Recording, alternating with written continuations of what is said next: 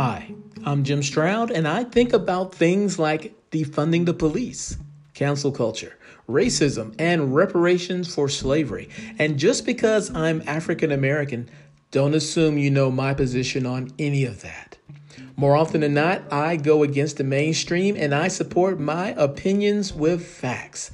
Does that make me less black to you?